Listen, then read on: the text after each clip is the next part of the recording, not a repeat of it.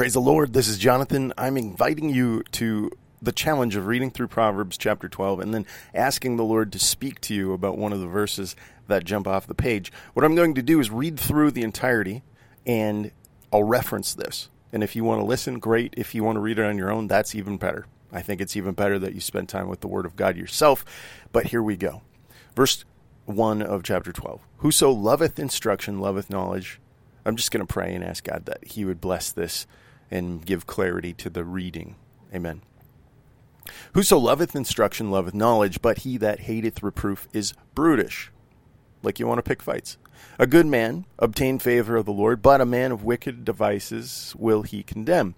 A man shall not be established by wickedness, but the root of the righteous shall not be moved. A virtuous woman is a crown to her husband, but she that maketh ashamed is as rottenness in his bones.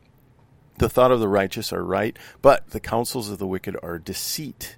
Deceit is where you're lied to, or you're lying to yourself. Verse 6, the words of the wicked are to lie and wait for blood, and the mouth of the upright shall deliver them. The wicked are overthrown and are not, but the house of the righteous shall stand. A man shall be commended according to his wisdom, but he that is of a perverse heart shall be despised. So wisdom lifts you up. Remember that from chapter 8. Verse 9 here.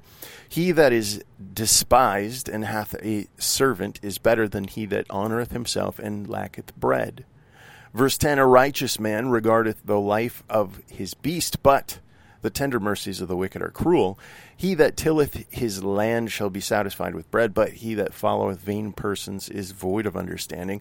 The wicked desireth the net of evil men, but the root of the righteous yieldeth fruit. So what are you digging into? Hopefully we're yielding fruit. We talked about that a few days ago.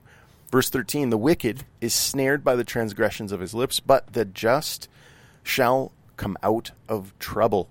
So if you want to be trouble-free in your life, stay the way. Be just in what you do. Verse 14, a man shall be satisfied with the good by the fruit of his mouth, and the recompense of a man's hand shall be rendered unto him. The way of a fool is right in his own eyes, but he that hearkeneth unto counsel is wise.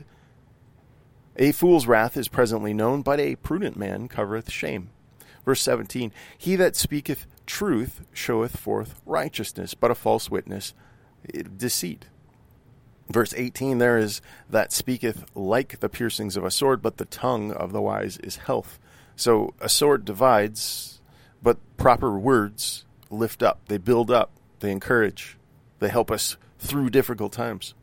The lip of truth shall be established forever, but a lying tongue is but for a moment.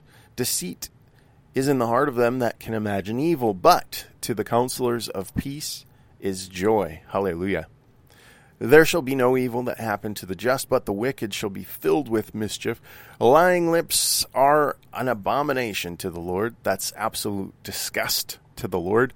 But they that deal truly are his delight. This is where I'd say I want to be the delight of my Lord.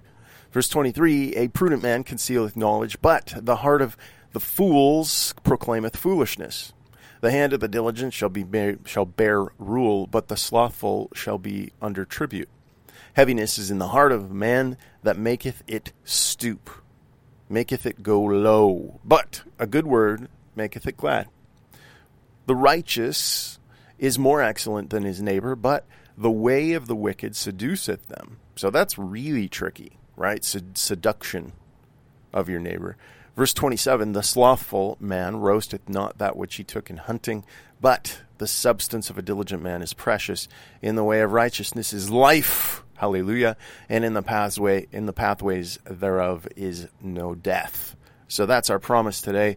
Let's stop here and we'll go back to application.